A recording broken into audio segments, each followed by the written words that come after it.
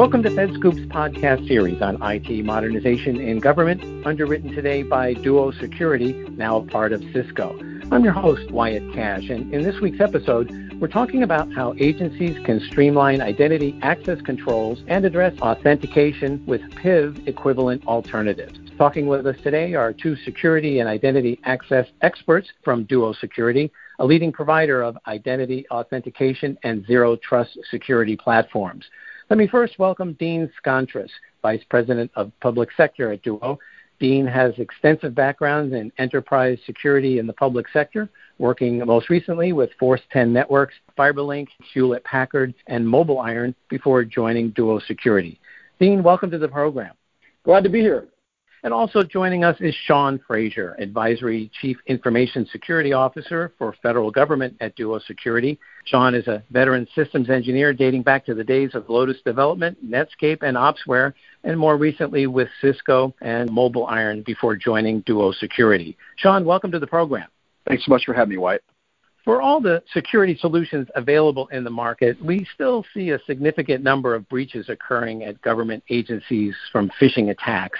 And Dean, why are these vulnerabilities still so widespread today? Good question. If you look at the majority of the breaches in the last, 5-10 years, you can find that it was always somebody's compromised credentials. And as Sean likes to say, phishing is still a thing. And the reality is, in the federal government, there are directives by which, you have to impose some sort of, primary and secondary form of authentication.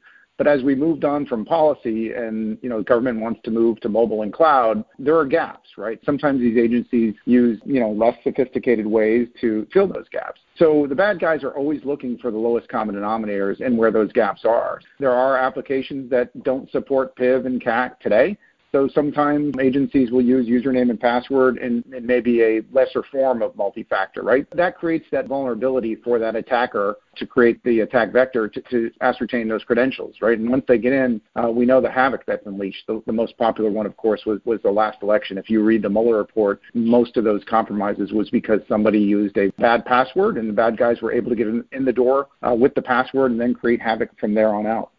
And I think we in government have been forward-thinking when it comes to kind of identity security. I mean, do you think back to HSPD 12, which was kind of ratified and put together in 2004, and that was really a good stab at trying to take care of this problem. The challenge is the further we get away from that and we get into the cloud and we get into mobile and all these other different technologies, it didn't fit that model anymore. So while it was great 15 years ago, it doesn't fit today. So we're really in a requirement where people cannot use the smart card for everything they need to do. So the next best default to that is to use the password. And as Dean pointed out, that's kind of the lowest hanging fruit for attackers.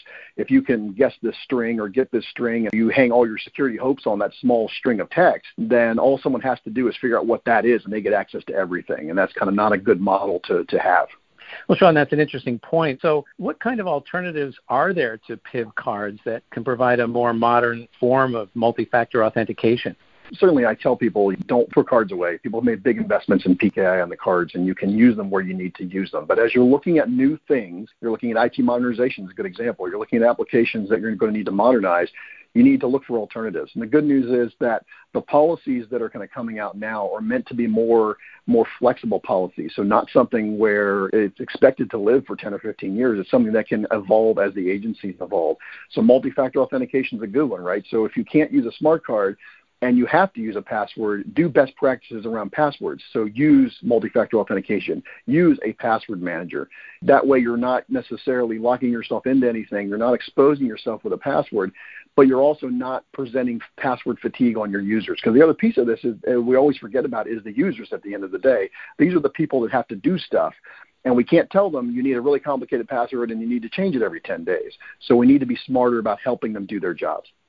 And Dean, some additional thoughts on that?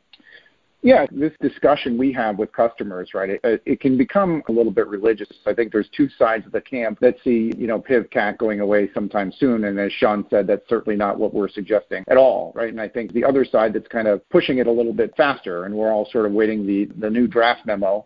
And our early interpretation is that there are equivalents and And precisely as Sean said, those equivalents for PIV-CAC are for applications and use cases that cards can't cover, whether they're the application or device or what have you. So we're starting to see the policy sort of realign too. As Sean said, everybody is in agreement that the future will be some form of multi-factor towards zero trust and continuous authentication. But right now, the standing policy is HSPD 12. So as we like to say, we're not the or proposition right now. We're an and proposition. None of this stuff lives in a vacuum, right? All this stuff is interrelated. So if you look at CDMs, which is kind of continuously verifying what's going on and mitigating issues, we're talking about the same thing. You talk about zero trust, and identity security as a core tenet. It is a fundamental tenet of zero trust. So you can't have zero trust without strong identity proofing and identity security. So all of these things are working together. Well, Sean, can you briefly describe how these alternative solutions work and maybe answer the question of why can they be trusted compared to a physical PIV card? So, the great news about this is that, 5 years ago, 8 years ago, people were not using multi-factor authentication in their personal life, and that has changed dramatically because we're having the same issues on the commercial side. So if I'm a consumer accessing my bank account or I'm a consumer accessing Facebook, I want to have that same level of security. I don't want someone guessing my Facebook password and, oh, by the way, that's maybe my banking password and probably also maybe my LinkedIn password. I want to make sure that those things are protected as well from a personal perspective. That's my privacy. That's my data.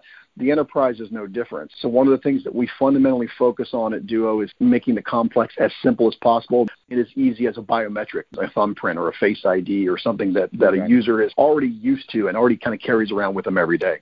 What we're talking to customers about today is kind of bridging them from the card world and being able to derive and authenticate from the card to some kind of FIPS 140-2 level 3 encryptor hardware device. I think the logical next step, as Sean was alluding to, is that then resides on the phone. So what we propose is a bridge from where you are today without blowing up what you have today to a state where you could actually use the device as an equivalent. And then the third leg of the stool is moving to zero trust. Everybody is interested in how to do that. I think the question we get most from customers today is, how do we do that? How do we get from HSPD 12 to zero trust and do it step by step?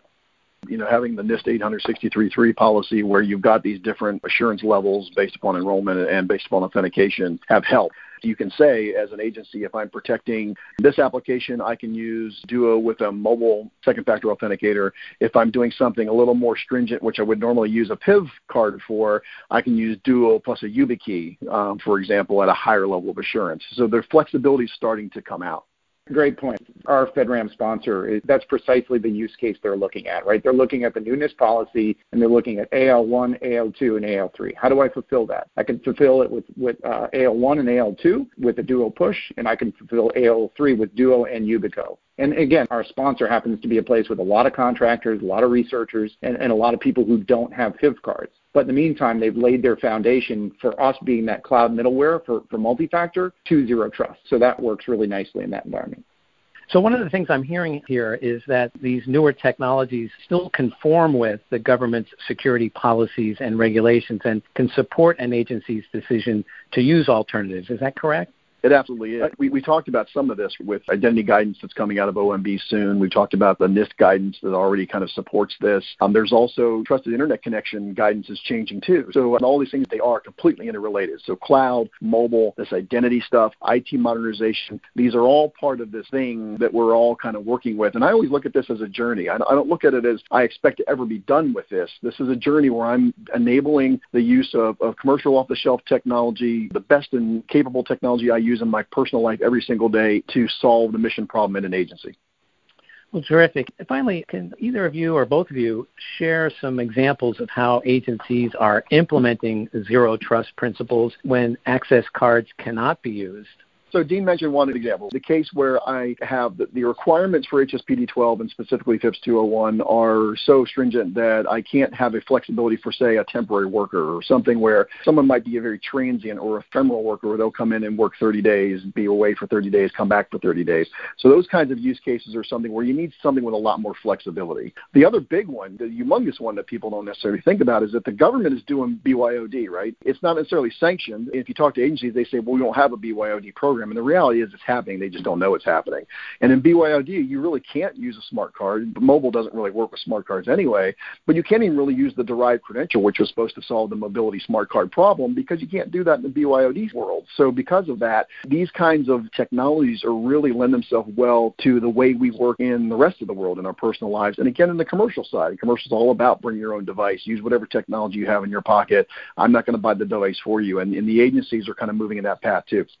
I remember selling Wi-Fi to agencies a long time ago, and they would tell us, oh, we have a no Wi-Fi policy, but then you bring in some kind of detection device and you could see all this shadow IT pop up all over the place. The same thing happens with agencies today. We know agencies today that are discovering that people are finding workarounds and bringing their own devices and getting access to those applications. So I think your second half of your question, are they moving to zero trust? And the reality is when you implement something like Duo in conjunction with some of our industry partners, again, it's the cloud middleware that will provide your level of authentication, whether it's today if it's some kind of derived authenticator from a PIV card, whether it's facial recognition or some kind of biometric, or whatever the authenticator wants to be. You don't have to put in a new infrastructure to support that. We supported the Apple face recognition technology within 10 days of it being released as a form of authentication, right? So now you've got that cloud middleware in there that at least your form of authentication piece of it is in place. And then there's the other industry partners, the people who do the governance. The nice thing about the cloud middleware piece of it, it's in there. It's like ragu spaghetti sauce. You don't need to pull that out and change it. It will support whatever form of authentication you're going to have in the future.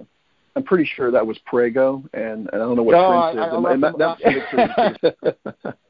Another example of a government entity that comes to mind that's actually implementing zero trust today that we're working with did it because they were actually the target of foreign hackers. So they had to actually speed up their pilot time and their implementation time. But they did it precisely because they wanted to get to a zero trust architecture today in a very easy way to roll out. We helped them do that.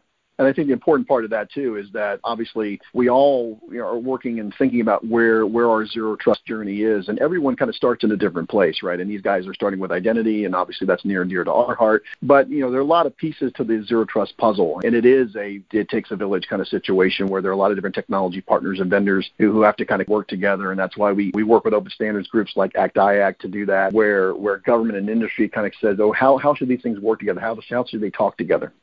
Well, I'm afraid that's all we have time for today. Dean Scontris and Sean Fraser, thanks so much for joining us to talk about IT modernization and security. And thanks to the folks at Duo Security and Cisco for underwriting today's episode.